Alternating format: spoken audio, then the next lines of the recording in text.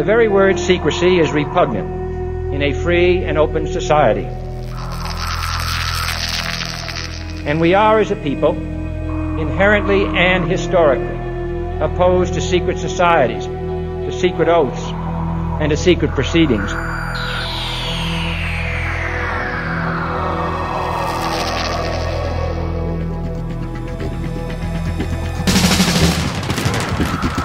Our differences worldwide would vanish if we were facing an alien threat from outside this world. And yet, I ask you, is not an alien force already among us? Exopolitics, paranormal phenomena, and deep analysis of current world events. From somewhere in the desert, between Area 51 and Roswell, blasting across the planet, the Manticore Network proudly presents Veritas, because the truth will set you free.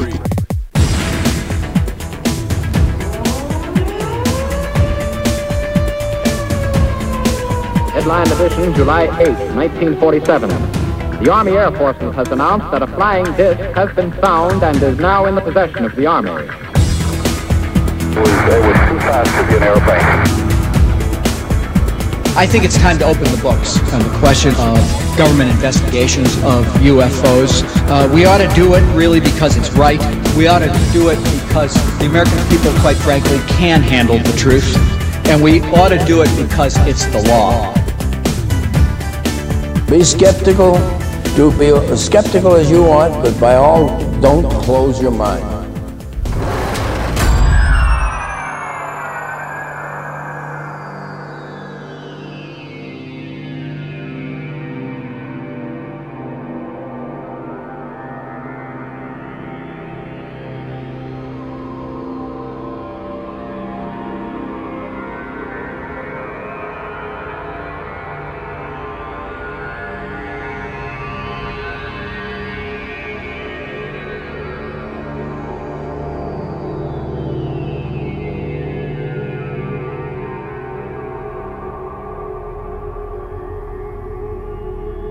Greetings to everyone around the world, and a warm welcome to another edition of Veritas, where we uncover the truth, one guest at a time. For those who dare to seek, Veritas is the place where they shall find. I'm your host, Mel Fabregas, and I sincerely thank you for joining me once again. And if this is your first time, make yourself at home. I want to thank all our members. As always, you are keeping Veritas alive. Tonight, we continue with part 2 of the military abduction special. Weeks ago, we had Melinda Leslie on, and tonight, we have another brave woman tell her story. Not only was she a victim of military abductions, but she was also part of the military. Niara Isley is tonight's special guest and will be with us shortly. Next week's special guest is Dolores Cannon, the Convoluted Universe. Dolores will take us through the fascinating subject of past lives and the lost knowledge she has acquired by receiving information through her subjects. It will truly be a fascinating show. Almost like a time machine. Imagine someone who, when regressed to a number of past lives, all of a sudden starts speaking another language, and the only way to find out was by procuring the assistance of language experts who confirmed, in one example, that the person was speaking the ancient language of Aramaic. Don't miss this show with Dolores Cannon. To listen to the complete version of this and all our past and future shows, become a member. You'll receive immediate access to all our inventory of shows, the Manticore Forum, and the Veritas chat room. Don't wait. Just head on over to our website, veritasshow.com, click on subscribe, and take Veritas with you. If you want a Veritas subscription but cannot afford it, and are ready, willing, and fully capable to transcribe a show, I will extend the subscription for transcription offer one more month. The new deadline is May 31st. I will give you 6 months instead of 3, but you have to contact us on or before May 31st and need to be able to transcribe in a timely fashion. For more information, visit the free subscription link on our website, veritasshow.com.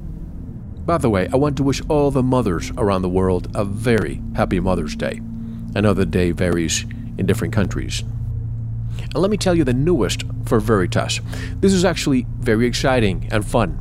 If you've been to our website lately, you may be asking yourself, what in the world does this space up for auction mean? Here's what's happening. For months, I've received many requests from advertisers, and I'm now entertaining that possibility after a successful year on the air. We have the traffic and people in over 100 countries listening. Why? Because Veritas is truly an international show. As I venture into the advertising realm, I thought of a simple idea that would price our initial rates based on what someone is willing to pay, fair market value.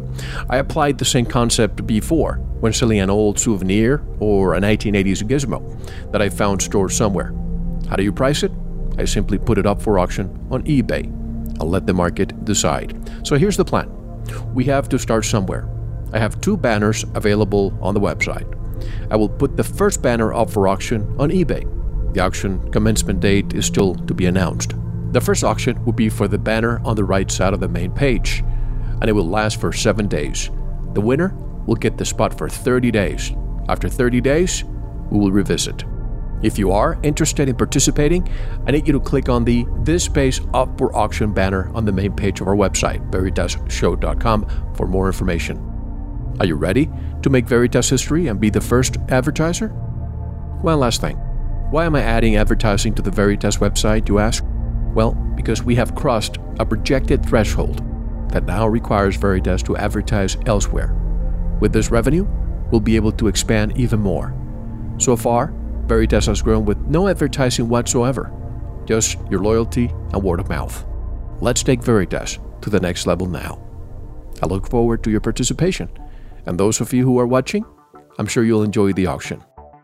For updates and news, visit our website, our blog, and for more comprehensive analysis, visit our forum and interact with members around the world. And now, get ready to listen to a story that will keep you on the edge of your seat. Niara Isley will tell us what she hasn't shared before in public. If you think military abductions are not happening, stop this audio now. If you want the truth, don't go anywhere. This is Mel Fabregas, and you're listening to Veritas.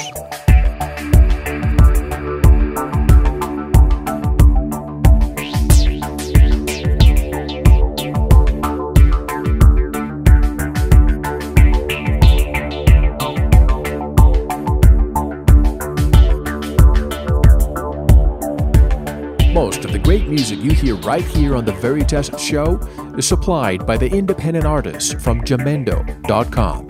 If you hear a song you like, go over to our homepage, veritasshow.com, click on the guest, look up the song, and download it. You can even buy the group's CDs, in many cases right there at Jamendo.com.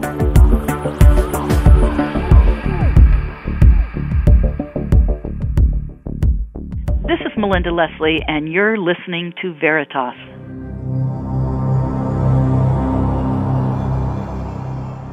Niara Isley is a writer, artist, and certified body-centered life coach.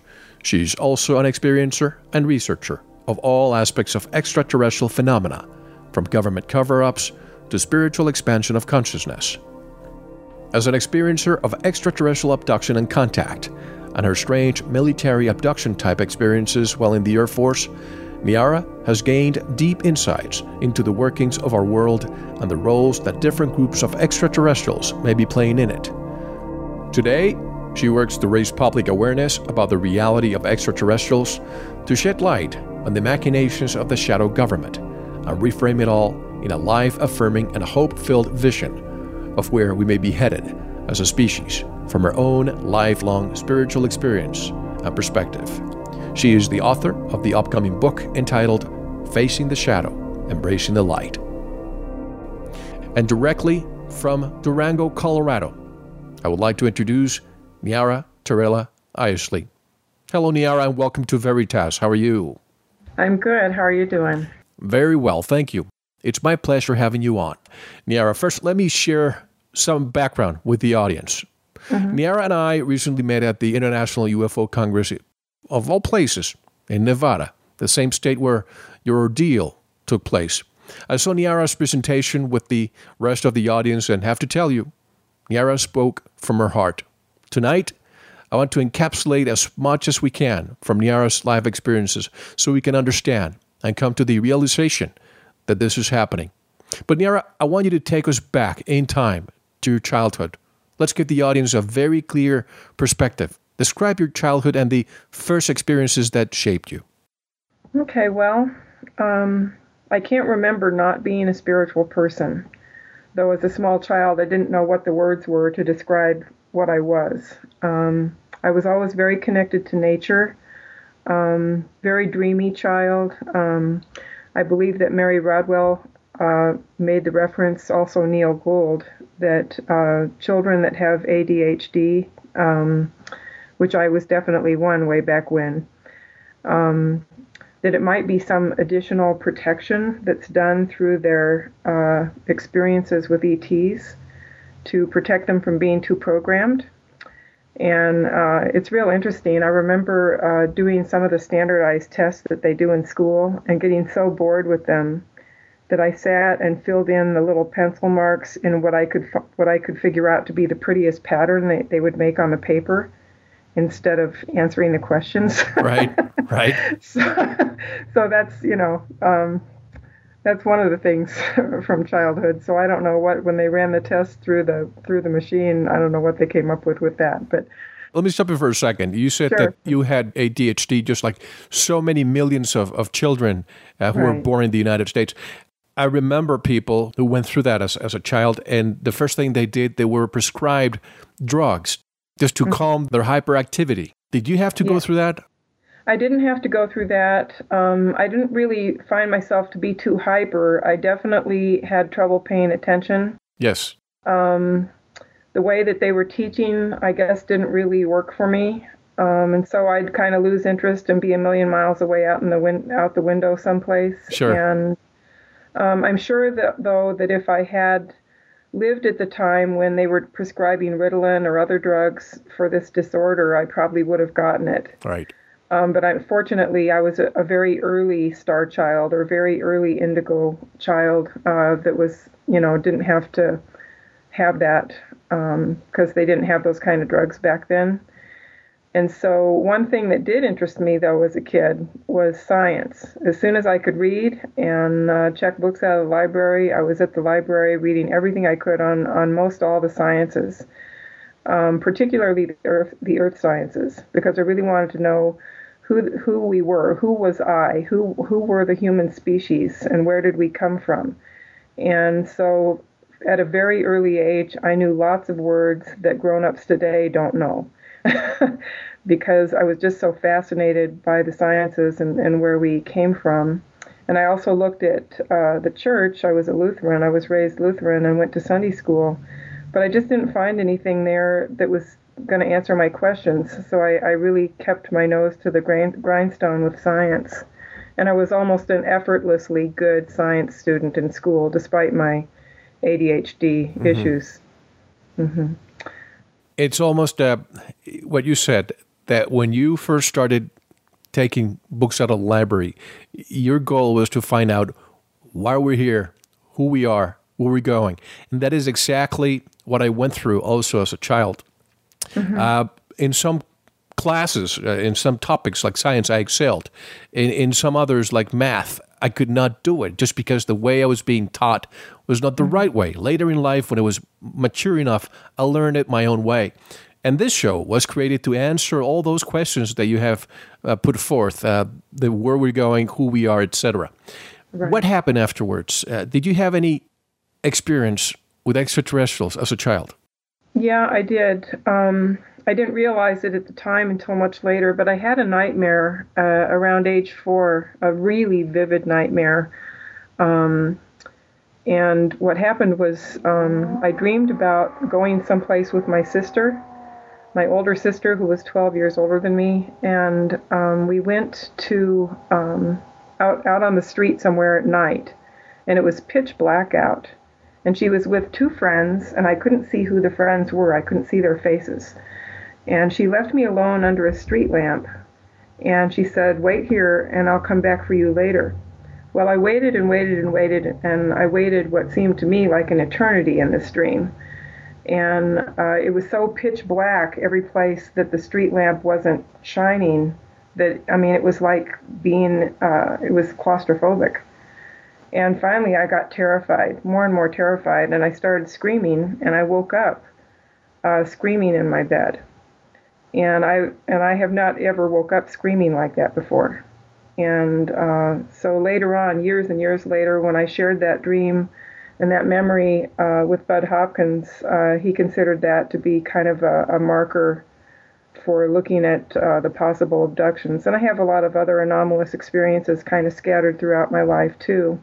Like waking up one morning, I think I was around 9 years old, and I had pain behind my right ear. So I reached back there and touched it, you know, like people do when they have an owie somewhere. Yes. And touched it, and there was a pretty large rounded bump there behind my right ear, and it's still there. And I remember feeling the bump and thinking, oh my God, do I have cancer? Am I going to die? And I was really worried about this. And then it was like all the worry, everything just went away. And then if I thought about the bump later, I thought, oh, it's just part of my natural bone. And then the real memory of being afraid and afraid of having cancer and discovering the bump and the pain came back when I watched the movie Fire in the Sky.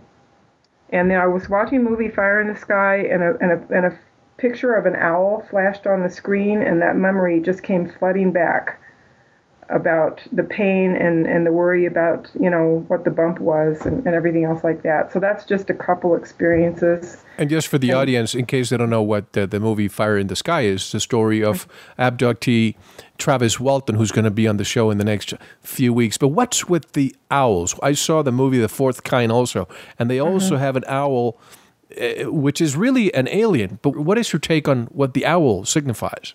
Well, I think it's a screen memory because owls have big eyes, and so do the grays. And so they put that in as a screen to kind of take the place of seeing something like a gray extraterrestrial.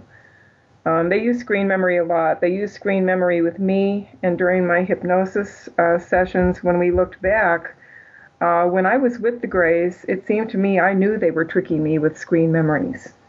And so I would say, I know that you're tricking me, and I would see past the screen, but then when I would wake up, all I would remember would be the screen memory. And you mentioned the street lamp, then you mentioned the owl. So those are two screen memories. I mean, the street lamp could have been the light under a ship, could that be?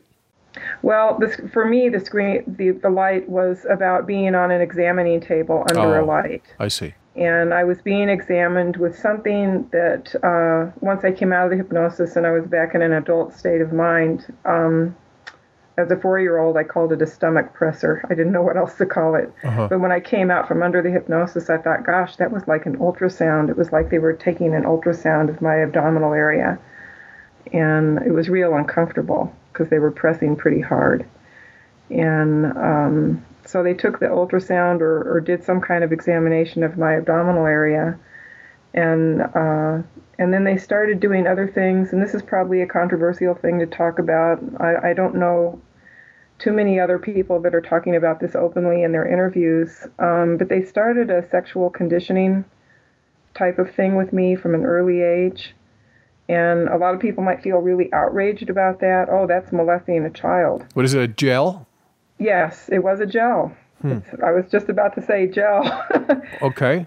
Yeah, and so they started this when I was very young, and it was kind of a conditioning for sexuality and sexual studies later on.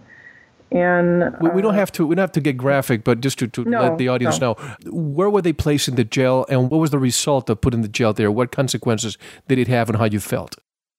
They did place the gel down between the legs, and it was arousing, and it was very frightening for a 4-year-old or a 5-year-old child who didn't really understand what those feelings were about. Right. It was real disturbing. And then, later on, and I'm going to go into this in my book, because the reason I think it needs to be talked about without, trying to excite somebody in the audience with some strange story. is that a lot of people, myself included, have a lot of difficulty in their life owning their own sexual identity because of the way they've been monkeyed around with. Sure. And it leads to problems all the way from promiscuity and sex addiction to total frigidity. And you can kind of go from one to the other and bounce back and forth. I've certainly experienced that in my life. And this is something that needs to be brought to light so that people can begin to reclaim their own sexual identity free of other influences.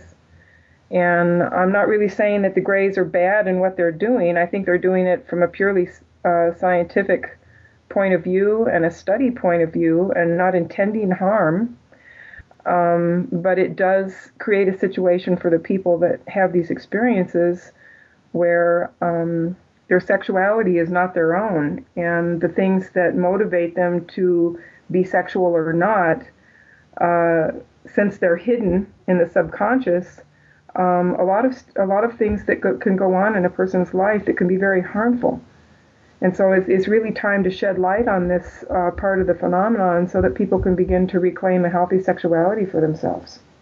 Why do you believe they were using that gel almost to accelerate the process of you becoming, and I hate to even say the word, you becoming sexual? Yeah. Well, they were studying me. These are the conclusions I've drawn from my hypnosis, my own study, going quiet with myself and just kind of inquiring into myself, is that what they're doing, if they're creating a hybridization program where they're combining our genetics with theirs, that, as far as I understand, they don't sexually reproduce. And so they have to, if they're going to hybridize the species, they have to hook everything up right so that the hybrids will be able to sexually reproduce. And so they need to have all the same feelings, sensations, motivations. So what would happen with me is I would be brought into a sexually stimulated state, and then my implants that they had in me would be giving off readings and information about neuropeptide levels, hormone levels, neurological response, and everything else like that. And then they would take all that data, and then they could use that in the hybridization process to make sure that in the hybrids, things got wired up correctly. That's the way I understand it. Do you believe that this was really an extraterrestrial experience, or could it have been a my lab disguised as an extraterrestrial experience? I really believe it's an extraterrestrial experience. Having had experiences with other human beings intent on control and harm, there's a very different energetic quality that I believe you pick up on with your psychic senses. In one situation, no emotion of control or gloating or we have you in our power, that just was not there with the Greys. It was absolutely scientific, very clinical, very cold, so to speak, meaning lack of emotion. Emotionless, right. Yes, and then with my experiences in the military, it was very different. It felt threatening. It felt life-threatening. It felt like, there was an attitude of we can do whatever we want to you and you can't do a thing about it. And just a very, very different feel between those two situations. And I hear from Melinda Leslie that there's the high strangeness on the emotionless side and the technology that's probably being used while you're at the jurisdiction, if you will, of the ETs. And then you have the clumsiness of the Maya labs. Am I right? Mm-hmm. Yes. Mm-hmm. So you were in the U.S. military. Specifically, your military specialization job was a radar specialist, right? Mm-hmm. At the Nellis Air Force Base in Nevada. This is all part of what's known as Dreamland, right? Actually, that's not quite correct. No? Okay, go ahead. No. Nellis Air Force Base is just an Air Force base in North Las Vegas, Nevada. Right. And then there's the Nevada Test Site. The Nevada Test Site is a huge area within which are contained many different areas with numerological designations. Area 51 is just one of those. Okay. There's also Area 25, 23, 32, and so on and so forth. So it's like you have this big area called the Nevada Test Site, and within it, which are many different areas with different numerological designations. And those can be anywhere from 65 to many more miles away from the Nevada or away from Nellis Air Force Base. So a lot of people just don't understand the anatomy of the Nevada Test Site and what Dreamland really is. And they don't understand that there's also attached to or adjacent to the Nevada Test Site, there's also the Nellis Bombing and Gunnery Range and the radar ranges on which I worked. No, I'm so glad that we're talking to somebody who worked in the area and can enlighten us with all the areas. And just a quick parenthesis, while talking with Travis Walton, every state has, as you know, areas in a square if you look at the map. The area where Travis was abducted on the map in Arizona is Area 51. Yeah, that's interesting, isn't it? Isn't it interesting? So it is. Please explain then what constitutes Dreamland, just as a parenthesis. Okay, well, within the Nevada Test Site and all the different areas, there is an area called Area 51. The government denied its existence for a long time. I think they're not denying that it exists anymore. You can actually hike up on some of the mountain ridges nearby from the extraterrestrial highway from that side of the Nevada Test Site, and you can hike up on these mountains or ridges and look down with binoculars on Area 51. The government actually bought up Freedom Ridge, which was one of the places you could look, and I think now the place you can hike up and look from is much more distant from Area 51. So anyway, so that's part of that. And what was the rest of your question again? No, I just wanted to know what constitutes Dreamland, since it's such a vast area. Well, I guess I'm not an expert, despite the fact I know what I'm talking about when it comes to, the topography of the landscape there. This is my opinion and my belief that Area 51 is a base that exists above ground within the Nevada Test Site. And just to clear another misconception up, no one stands outside the gate to Area 51 and takes pictures. That just doesn't happen. What you're doing is you stand outside the gate to the Nevada Test Site, which is a secure area, and you can take pictures there. But Area 51 lies well within the boundaries of the Nevada Test Site. You were in the military, correct me if I'm wrong, from 1979 to 1983? Yes, that's correct. Okay, years later, talking to a friend about your military career, you started getting nauseous and could not remember 3 months, January through March of 1980. And that's when you decided to undergo hypnosis, I believe with Bud Hopkins. Yes. Please elaborate. Okay, well, what happened was I went to a lecture that he did at the Whole Life Expo in Las Vegas in 1994, and very fascinating lecture. At the end of it, I had some questions about my experiences I wanted answered, so I raised my hand and told him about the dream with the street light as a child, and told him about another strange experience I had with a shadow figure in my room as a young adult. And then 3 months of missing time from the military, and he pointed at me and he said, why don't you see me afterwards? And so I did. And he asked if I wanted to have hypnosis to try to answer some of these questions. And I said, yes, I do very much. I need to know what's up, especially with 3 months of missing time.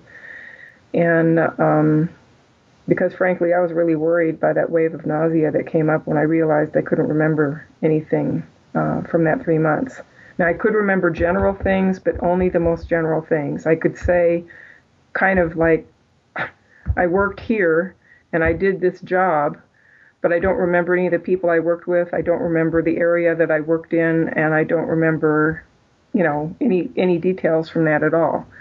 So we did hypnosis that night and just discovered some very strange things. When he took me into the hypnosis, he said, well, let's go to January 1980 to the missing time that you're concerned about.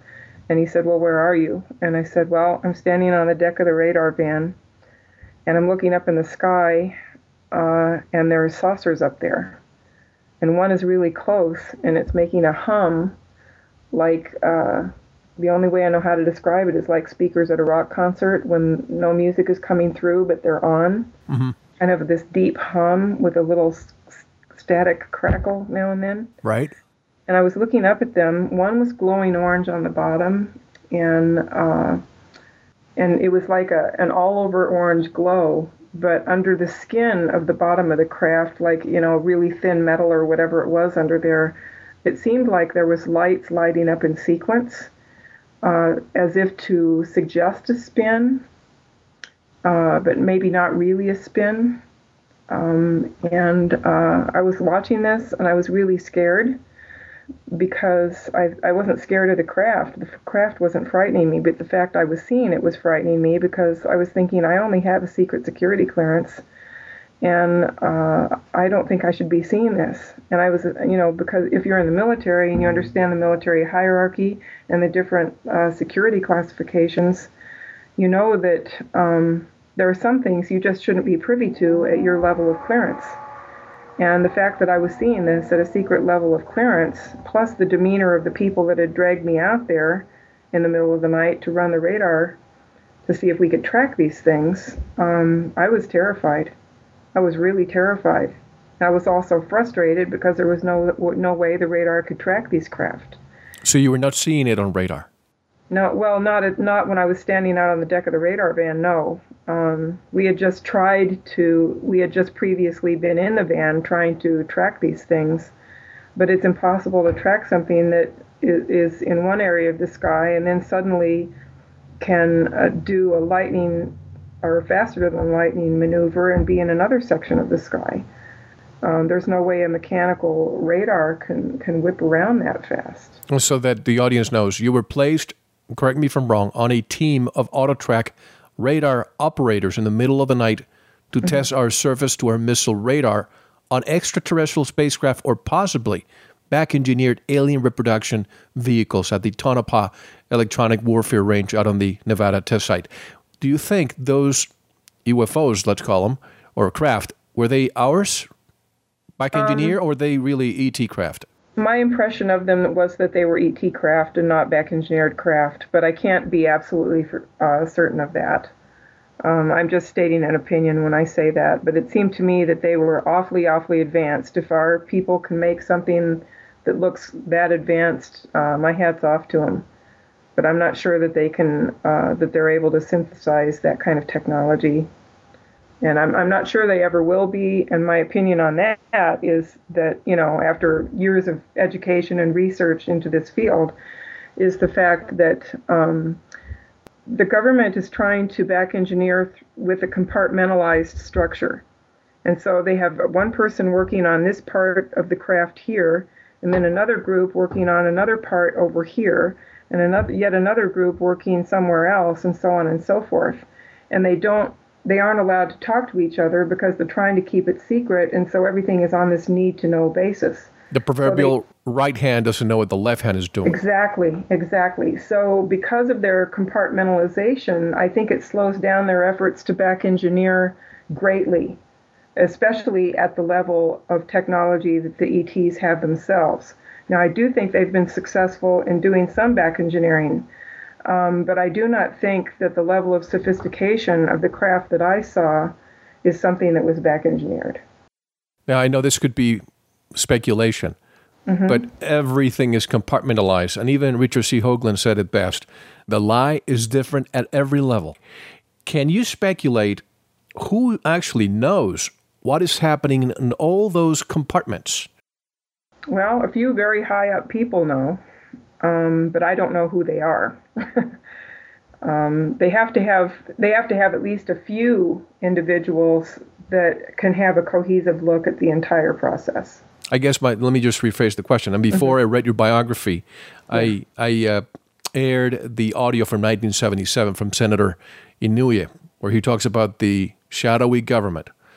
Could this be it? Could it be the shadowy government and not the government that we pretend or imagine that we're placing in power? I believe so, yeah. Again, I can't say it as an absolute, but from all my years of study and research, yes, I would say so. So from 1983 until 1994. Nothing came to mind as to what you were going through until you were regressed, if you will, by Bud Hugmans? Right. Mm-hmm. Yeah, I just didn't even think about that time period in my life. It was behind me. But then once I did have the hypnosis, a lot of other things started to come to the forefront. Like I had really nasty heart palpitations shortly after getting out of the military. Severe enough that I went to a doctor for them, and he hooked me up with all these electrodes that, stayed on for about 3 days, and took a recording. And then he talked with me, and he understood my desire to take care of things holistically.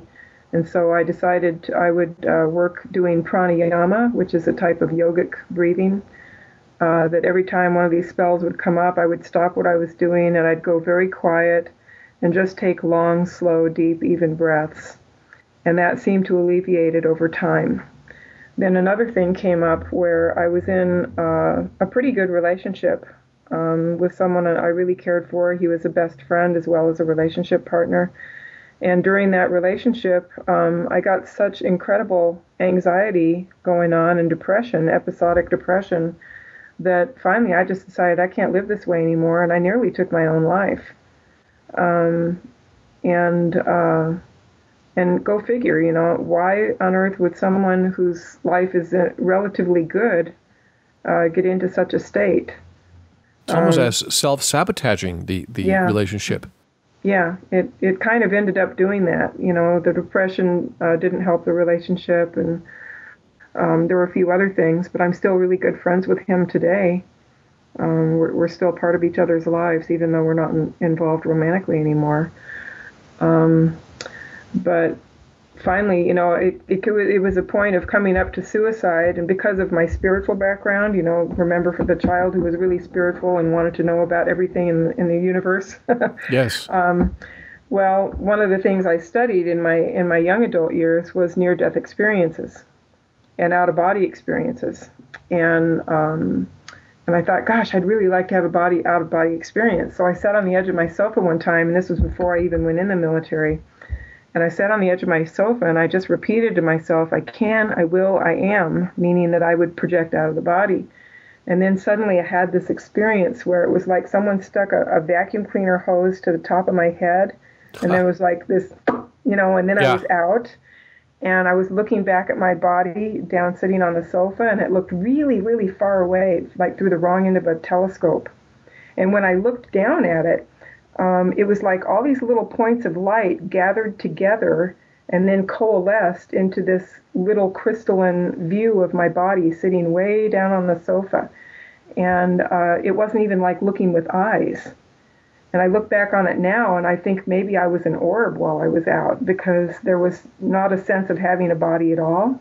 And there was also no tug of emotion. Like our bodies are never free of something tugging on it, like emotions or, thoughts or something. That we feel that in our body all the time. That was totally gone in the out-of-body experience.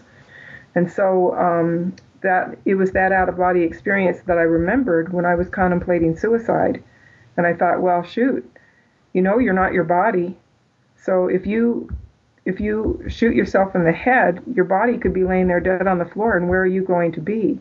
And because of my studies of the near-death experiences and the fact that people that commit suicide don't have the wonderful experiences that others have, I decided maybe I'd make everything worse by killing myself, and no matter what it took, I better stay on this planet and work it out. As Dr. Rauni Kilde from Norway says, dying is just almost as to leaving your car and getting into another car. You're leaving one vehicle to get into another vehicle. Mm-hmm. Yeah. Mm-hmm. Very much so. And I'm glad I stayed around, but it's been a heck of a journey since. Because the memories I got from hypnosis with Bud, I wasn't, that was 1994. I wasn't even ready, nor did I find someone I could even trust to do hypnosis again until 2003. And I had more hypnosis with Gloria Hawker, who is herself an experiencer of both ET experiences and my lab experiences. And And by the way, I don't mean to stop you, but if anybody wonders, that sound that comes from Niara's line, that sounds almost like a motorcycle or a ship, is probably your computer's fan. Am I right? Yes. Okay. All right. Go ahead. So, anyway, so I did have more hypnosis with Gloria Hawker. Found out that when I was taken out in the middle of the night for that radar test, I was taken out of my motel room at gunpoint, which is another reason for the terror that I felt.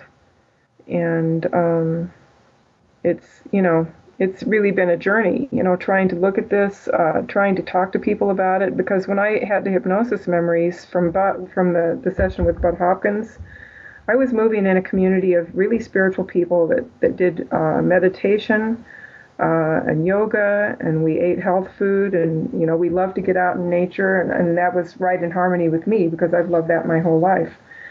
And so I tried to talk to a few of my friends, and they just looked at me like, forgive the pun, but like I was from another planet.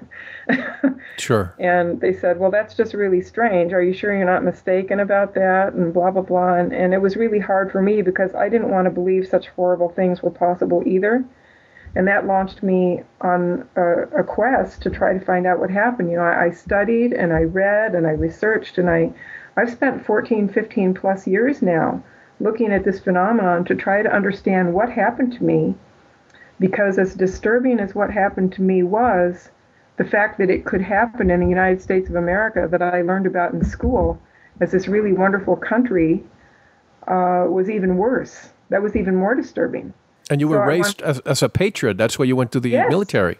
Yes, I was. And I still am a patriot, But I'm not going to blindly follow anyone because I'm a patriot. I'm a patriot with heart and conscience who looks carefully at what she's asked to do. And if it's in alignment with my values, then I'll do it. And if it's not in alignment with my values, then I'm not going to.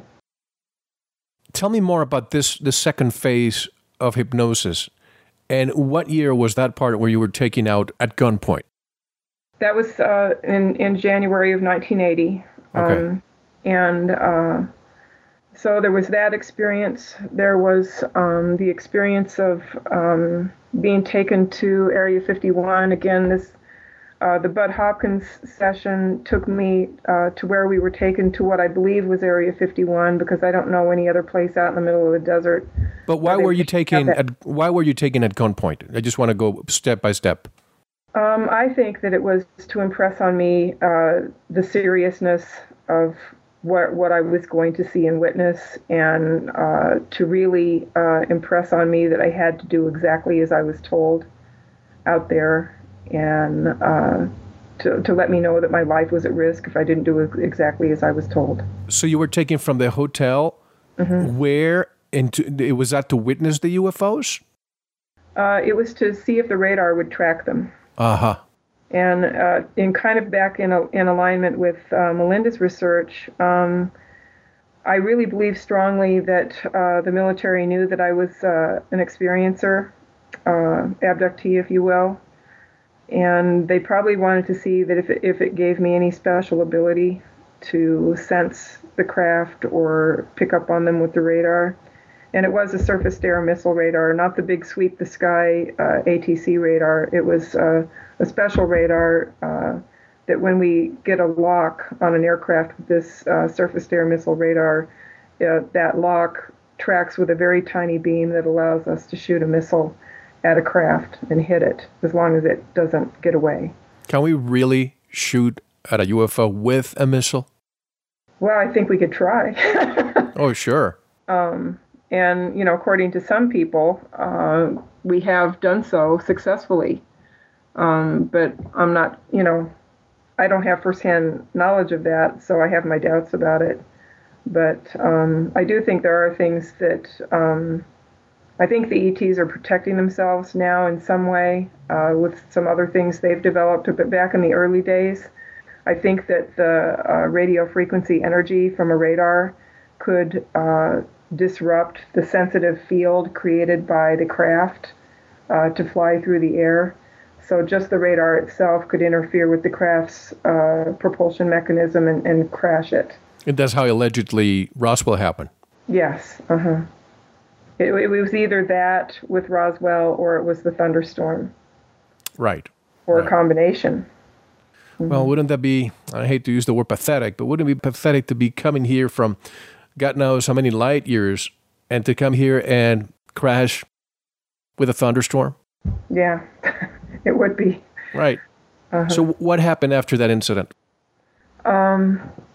Well, again, let's stick with the Bud Hopkins hypnosis session for the moment. Sure. We were taken to, again, what I believe was Area 51, to a medical facility.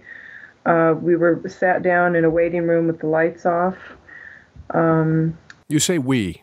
Yeah, well, yeah, there were more people than just me. There were other radar operators. I assume they were radar operators and other personnel that had been out there that night. So we females and males, both? I think the majority were males. Okay. I don't seem to remember any other females out there. And then we sat in the waiting room for some period of time, and then it was my turn. I got called to go in this little room that was adjacent to the waiting room, and when I went out there, or went into there, there was a security guard standing at parade rest with a sidearm, I suppose to keep an eye on me. And I was told to lay down on an examining table. It was stainless steel, kind of old style. Mm-hmm. And just lay down on the examining table. I didn't have to take my clothes off or anything like that. I just was told to lay there and wait. And I did, and it's probably worth interjecting here that the fatigues we were given to wear that night did not have any rank insignia, no name tags, no identifying marks on them at all. So anyway, I laid on that table. Again, I'm not sure how long, but I was really, really getting scared. I was also getting a headache during this hypnosis session that just would not go away, and it stayed for 3 days after the hypnosis session. Huh. And finally, a guy came in through the same door I had entered in, walked past the security guard. He had a white lab coat on, and he walked up beside the right side of my head and said, "Stay calm," in a monotone voice 3 times. And when he got up beside the right side of my head, he had a hypodermic needle hidden in his hand or the sleeve of his lab coat, and he injected me in the side of the neck. Very swift, expert move, like he'd done it many times. And at that point, it was like I felt the chemical rush straight to the brain, and body started going into shock. And it was at that point where we backed away from the experience with Bud, but then I picked it up again when I did the hypnosis sessions later on with Gloria. So what happened after the injection was I was drug off the table by 2 security guards and taken down a very, very long flight of stairs to an underground part of the facility. At the bottom of the stairs, there was an observation room. I was tossed in there, the door locked behind me, and I went through the effects of the injection. There was a one-way glass in there where I'm sure people could watch me, but I couldn't see them. And I shook very hard for I don't know how long. I screamed because the sensations I was feeling were so strange and the shaking was so terrible. The effects of the injection over time began to wear off, and I stopped screaming. I was laying on the floor, still trembling, and at that point I was dragged out of the room by the security guards and sexually assaulted by both of them. And 8 people watched while this happened. Now, how do you know how many people were watching? Well, it was a small area. There wasn't, it was fairly, easy to see that there were 8 people there. One of them was a gray, an ET, and I didn't want to really, didn't want to be in my body while this was happening. And anything I could do to get away from it, I did. And what I did basically was I memorized the sofa that it happened on in exact detail. So I can draw an extremely accurate picture of that sofa.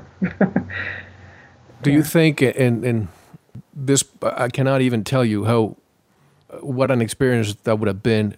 But the actual rape, which was a rape, right?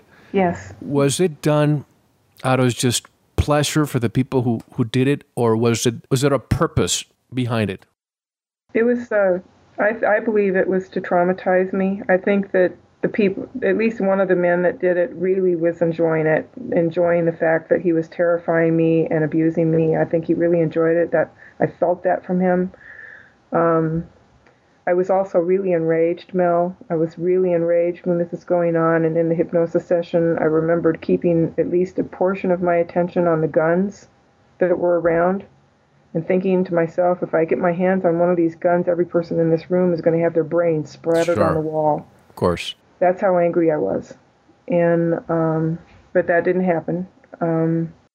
So I'm sorry. Do you remember the faces, and were these two men, were they wearing insignias and ranks and uniforms? They were wearing uniforms, yeah. They were wearing desert camouflage fatigues. But no insignias? Not that I recall. And I do remember their faces. One had dark hair, one had blonde wavy hair. I think the blonde guy was like a sociopath, just one of those people that really enjoy inflicting misery. And obviously, it was a mission, obviously. If people were watching, those two people were sent there to conduct a mission. Yeah, well, it may have been, they may have been watching. Some of the people that were watching didn't seem to be enjoying watching. I guess, maybe to their credit, that they couldn't really do anything about it. Almost as if they were watching an experiment being conducted. Yeah. Well, it may have added to the trauma, to not just be raped, but to have people watching. And the hard part of this is trying to come back from hypnosis. You get back into your regular state of consciousness after hypnosis, and you have to deal with this. And one of the things that I really think needs to happen is I can sit here and talk data with you all afternoon. But I think what people really need to understand is the difficulty and the emotional impact that this has on a person. Because unless people can feel the emotional impact, like you felt from the stage where I was talking in Laughlin, I don't think things are going to change. I don't think we're going to really be motivated. It's our emotions that motivate us, not our mind.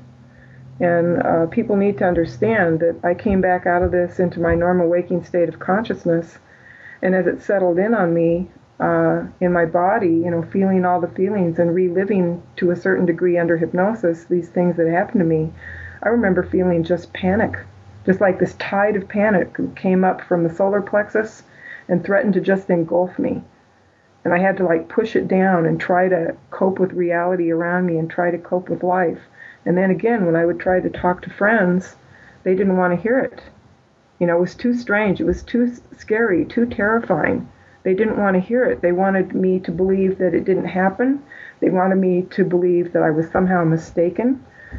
And so for years and years, especially after the Bud Hopkins experience, for years I carried around this level of terror and post-traumatic stress disorder and shakiness, and I just had to keep pushing it down to try to maintain and live a normal life because nobody wanted to hear about it. My friends and family didn't want to hear about this.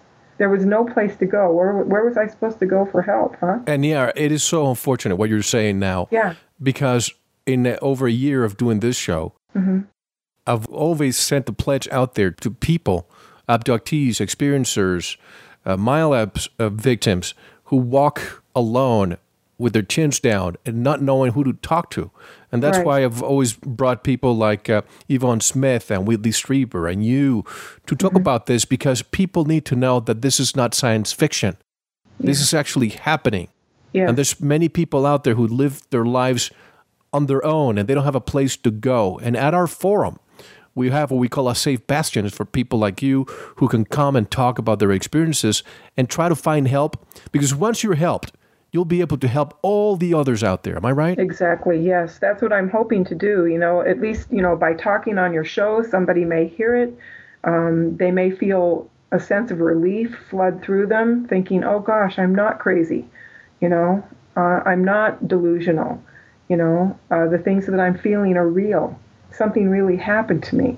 That's what I really want. That's one of the reasons why I've gone public, is because I want to reach out to those people and help them in some way. Because nobody should be a throwaway person. Not a single soul on this planet should be a throwaway person. To be used and abused and then cast aside, that's just not fair. That's not what the human life experience is supposed to be about. Human life experience is a sacred thing for learning and growth and on our soul's expansion. It's not meant to be used and abused and thrown aside or disposed of. Free will has to be respected. Yes. And what they're doing to you is almost as putting you in a hive. Mm-hmm. So when you were hypnotized, tell me something. When you're hypnotized and you come out of it, do you remember, or do you remember because somebody plays a tape for you? Well, I remembered most everything. Some of it, my mind still kind of slid away from, and I had to listen to my tapes to kind of get it all back again.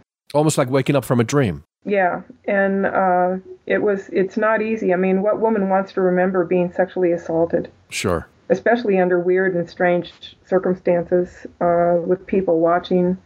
This is not my girlhood dream to be a person who has had these experiences and be talking on radio shows about it. Of course. Definitely not. Could it be, and I hate to interrupt you, but could it be that the rape part was performed almost because they knew that you would block it? You would completely be in denial that it happened, and that would block any other experiences you witnessed. Yeah, that could be. One thing else about looking back at my childhood, my dad was kind of a violent alcoholic. Mm-hmm. And I developed this thing where I didn't want violence in the household, and so I would do everything I could to control it. From a very early age, I'd pick up the phone and call the police to, come over and stop the violence. And when I got older, around 12, 13 years old, I'd pick up a stick of firewood or something and threaten my dad, to hit him with it if he didn't calm down. Sure. So that's the kind of person that I am. I'm not going to sit by and let bad things happen to anybody. I'm going to take action. But in the situation I was in, there was no action I could take. They had the guns. I didn't. There was no action that I could take. And I believe that being in a situation where I could not take action really took a toll on me. Do you think you were chosen for those experiences because perhaps your background, or were you just a victim, a number that they were waiting for the next candidate to come in to be the next? And I apologize if this offends you, but they were waiting for the next lab rat. I think that they knew I was an abductee. I think they knew that I was an ET abductee, and I was specifically put in that situation because of that. How did they know? The only thing that I can tell you about that, I don't know why I have such a strong feeling of it. I don't remember looking at that of specifically being told in hypnosis, but there's just that strong feeling, almost as if it's a given that they knew that I was an abductee. And then when I read Dan Sherman's book, Above Black, yes, he talked about being an intuitive communicator. And some of the work that he did was to intuitively communicate with an ET from a distance about abductions that were taking place, and about a scale from 1 to 10 where they were measuring that abductee's pain level or something else. And that really disturbed him, because he thought, what is this scale? Which end of it is the high pain and which end of it is the low pain? He was thinking, what are they doing to people out there that they're testing on a scale of 1 to 10? It really disturbed him, and he took steps to get out of the program. So putting that bit of information together with my experiences, that's what caused me to kind of conclude that, yes, they knew I was an abductee, and I was one of the abductees that was reported back to the government that I had contact. So the time frame in question were those 3 months from January to March of 1980. Prior to that, 1979, and after March of 1980, there were probably 3 more years. What happened around that time? Oh, the rest of the time in the military? Yes. I went from the Tonopah electronic warfare range or electronic combat range to Talitha Peak. And there my memories are just fine. You know, I pretty much remember everything from working there. Still wasn't a very pleasant place to work, but none of the memory problems of Tonopah. And then there's an awful lot of sexual harassment that goes on in the military, and I was experiencing that at Talitha Peak, and I was really disgusted by it and really angry. So finally they reassigned me to the orderly room at Nellis Air Force Base for the range group that I was assigned to. And then we went to a different duty station. I was married at the time to someone, and we went to Gila Bend Air Force Auxiliary Field. It wasn't even a full-fledged base, and was stationed there for a year. And then after that, the next place we went was Mountain Home Air Force Base in Idaho. And there I worked on as a mission controller. I did several different jobs. I worked with technical orders. I worked with some administrative functions. I worked as a maintenance control clerk for a while. I also did the mission control work, was working at the radar site where you have the big radar that sweeps the sky.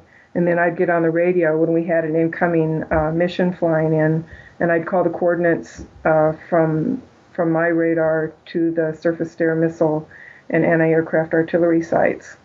So I would call the coordinates out to those sites, and then those sites would try to track the aircraft, and then the aircraft could be trained to break locks on radar, to get away.